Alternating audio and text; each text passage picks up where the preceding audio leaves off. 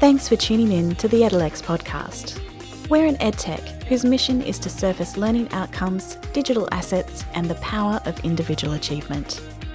Each episode features thought-provoking conversations with global technology leaders and educators, where we discuss how we can deliver better outcomes for 21st century learners.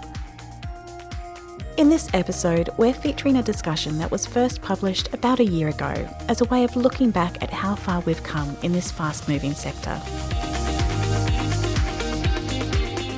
Hi everyone, I'm honoured to be joined today by Dr. Doris Zahner. She is the Chief Academic Officer for the Council for Aid in Education based in the US. CAE is a leading provider of performance-based authentic assessments for measuring essential college and career readiness skills. Doris, lovely to talk with you again. Thank you so much for having me today, Margo. It's great to be here. Yeah, absolute pleasure. So Doris, in addition to your role at CAE, you are also an adjunct associate professor at both NYU and Columbia University and a multi-published author in the area of assessment. So your credentials really speak for themselves, and I'm very excited to get your thoughts today on how we can best tackle this challenge of authentically assessing career readiness or employability skills. So I would love for you to tell me some more about your work and also the work that you do at CAE. Great, sure. So CAE has assessments, collegiate learning assessment and success skills assessment, referred to as CLA plus and SSA plus. And Right. these assessments authentically measure essential college and skills, career skills, as we said, such as critical thinking, problem solving, and written communication. So these are the skills that hiring managers value above and beyond content knowledge. And yet they're not necessarily explicitly taught in the college classroom.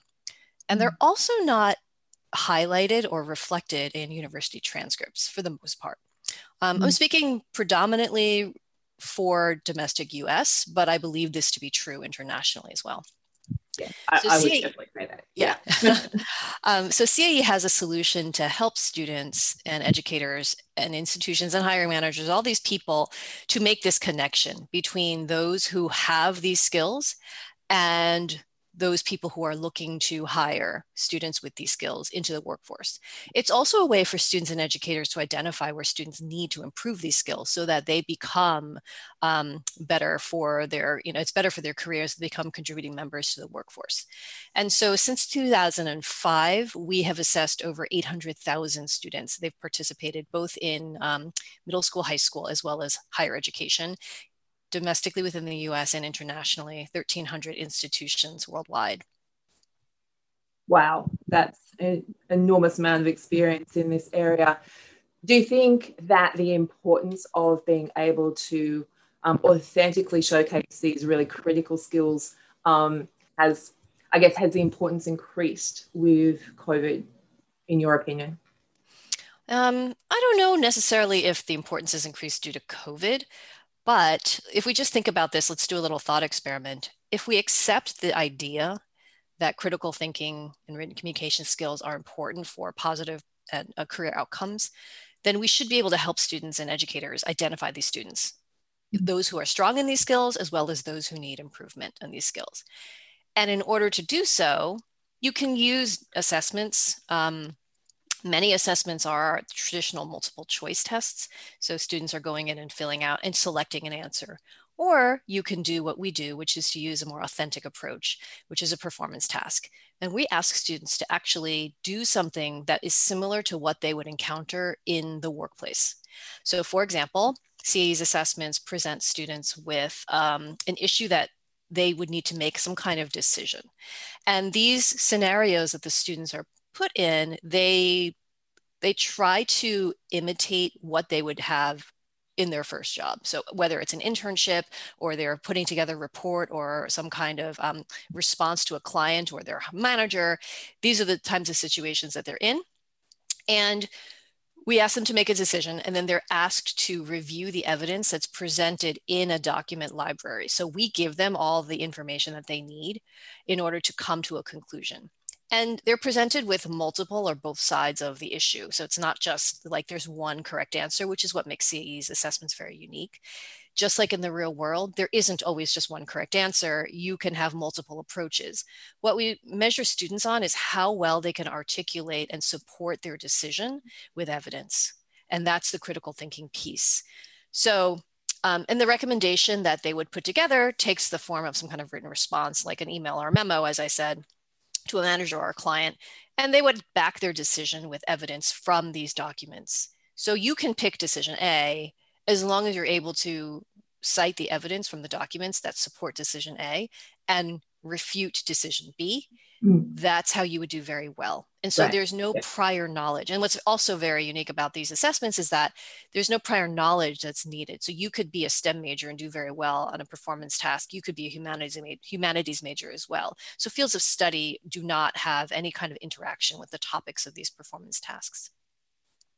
How interesting. And are these assessments, are they standard, I guess, out of the box assessments, or do you also customize or do bespoke assessments for particular institutions or organizations? At the higher education level, if they're looking to measure critical thinking, we have different topics for the performance tasks, but they are pretty much standardized. And it's important that they are because we have norm and criterion reference data points for the students. So they can tell how well they're doing based upon either a standard setting study, which was conducted by CAE colleagues, myself and my colleagues, or compared to in a norm reference sample, how other students that are comparable, whether it's their year in school or their field of study or their gender or ethnicity, et cetera. There are different ways in which students can compare their data to each other.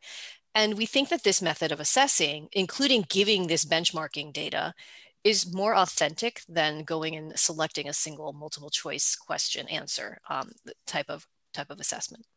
Right.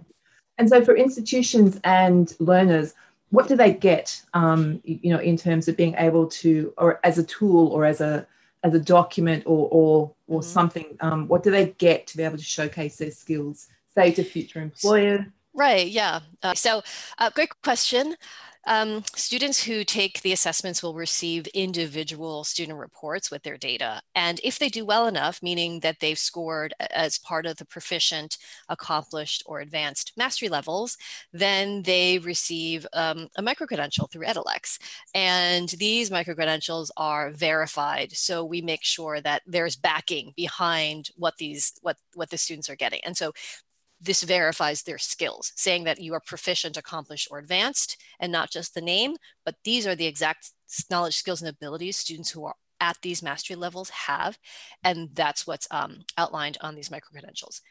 They also receive reports of their student performance, and then they can look at how they've performed against other students within their own institution sometimes, or against international or domestic or international database, and it really depends on what they're interested in looking for. At the institutional level, institutions of higher education would receive a report that aggregates all of their students who have taken the assessment. And then that data, they would be given distributions of how well their students are doing, as well as the number of students who are proficient or are beyond within the assessments. And for example, how many of them have earned the credential and the micro-credentialing badge. So in your experience, Doris, when the institutions receive this data, what do they tend to do with that? That's also a really good question. It depends on what they're trying to answer, the research question that they want to answer. So some institutions that participate with us are only interested in value added or student learning gains. And in that case, they take a sample of students that are entering and they compare it to the students who are exiting, and they look at the difference in the performance between these two groups. And that's sort of at the institutional level, and they oftentimes use it for different purposes, such as credentialing for the institution themselves. So for example, middle states, they want to go and get their credentials for their institution. Other institutions want to actually use it in a more formative setting. And so they want to know how their individual students are doing, and then to actually have faculty members or a writing center or another office within the institution help students improve their skills. And so it's flexible. The instrument is flexible in that respect. And then a third use, which is not as often used, but it's a way in which university programs want to measure the efficacy of their programs. So let's say they implemented a new curriculum, and they want to know how effective that curriculum is. So we have a group that decided they were going to change their freshman year seminar format and use performance-based performance tasks in that seminar to help students improve their critical thinking skills.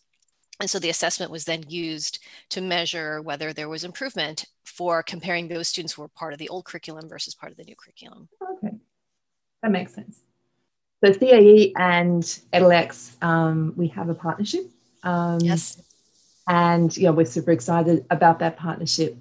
For us, being able to work with an organization that's had such rich and robust experience in the area of performance-based assessment, 21st century skills, career readiness skills, it seems that we are very closely aligned. Mm-hmm. With edX, what we do is provide the personalized evidence that sits behind the micro-credential. And this comes directly from your assessments. Would you mind just talking a little bit about, from a CAE side of things, what that part of the puzzle brings to some of your clients, but also to CAE as an organization? Sure.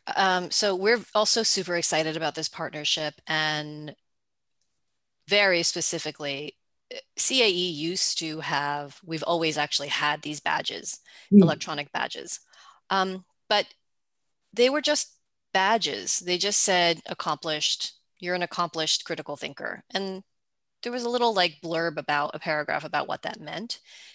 But the feedback that we received from institutions and students are like, well, what am I supposed to do with this? And sort of that's it. It was like a PDF that they could print, or they could put it on. The idea was that they were supposed to be putting it on their LinkedIn pages. And again, this is in the domestic US context for the most part. So they didn't really know what else to do with it. And it wasn't a verified badge, and it didn't have all of the backing of, explaining these skills. And so when CAE and edX started talking, we were very excited about this idea of having verified information and having detailed information. And we're really impressed with how you took our rubric and were able to get sample badges to us, micro-credentials to us, that really illustrated how this could be used for students.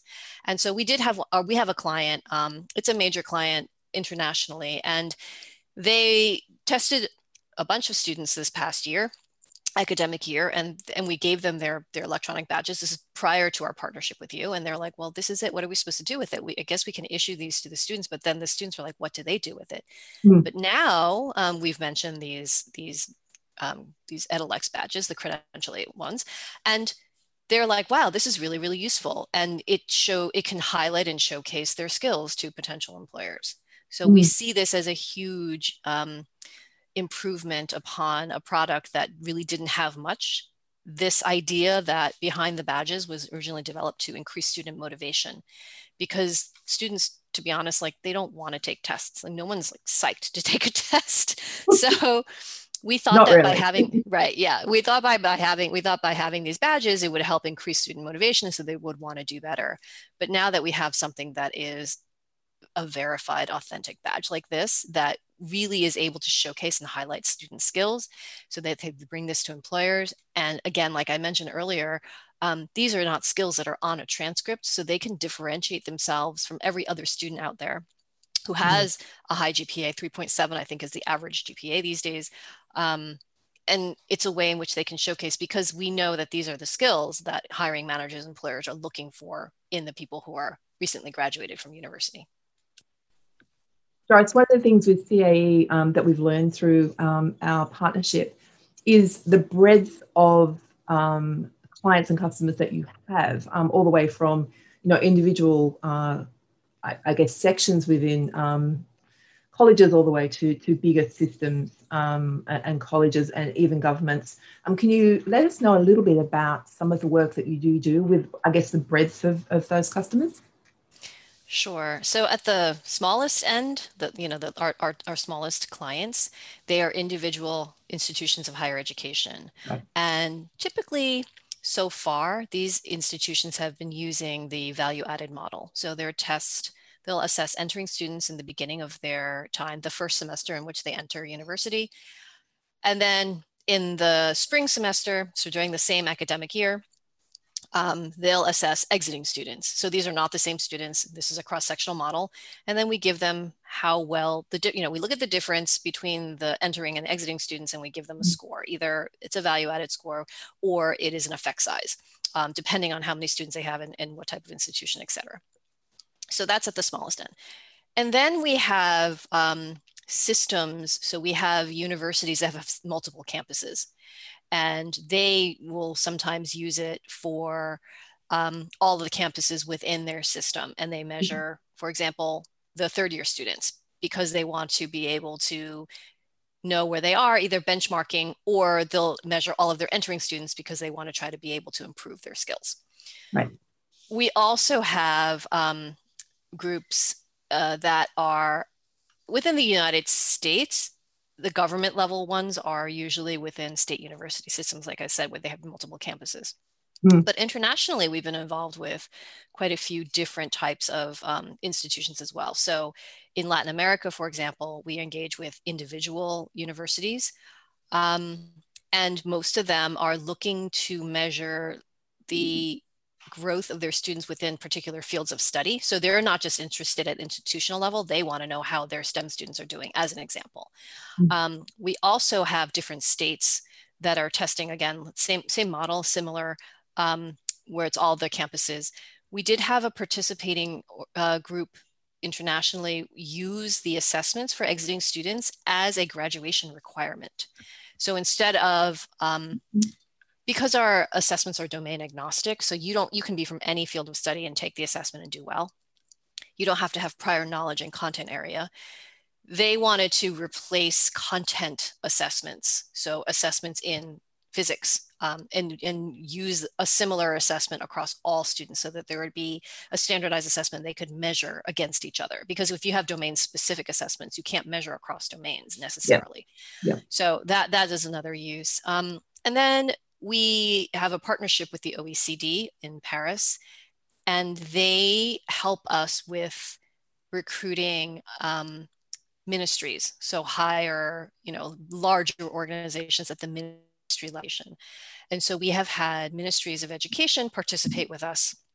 And in that case, it's less so individual student focused and more at the institutional level, like how well do higher education institutions within a country do. Yeah.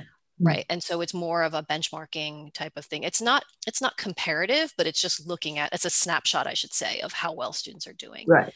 Right. So it's everything from small schools all the way, like you said, up to ministry level. Fascinating work. And Doris, I learn so much every time I speak with you.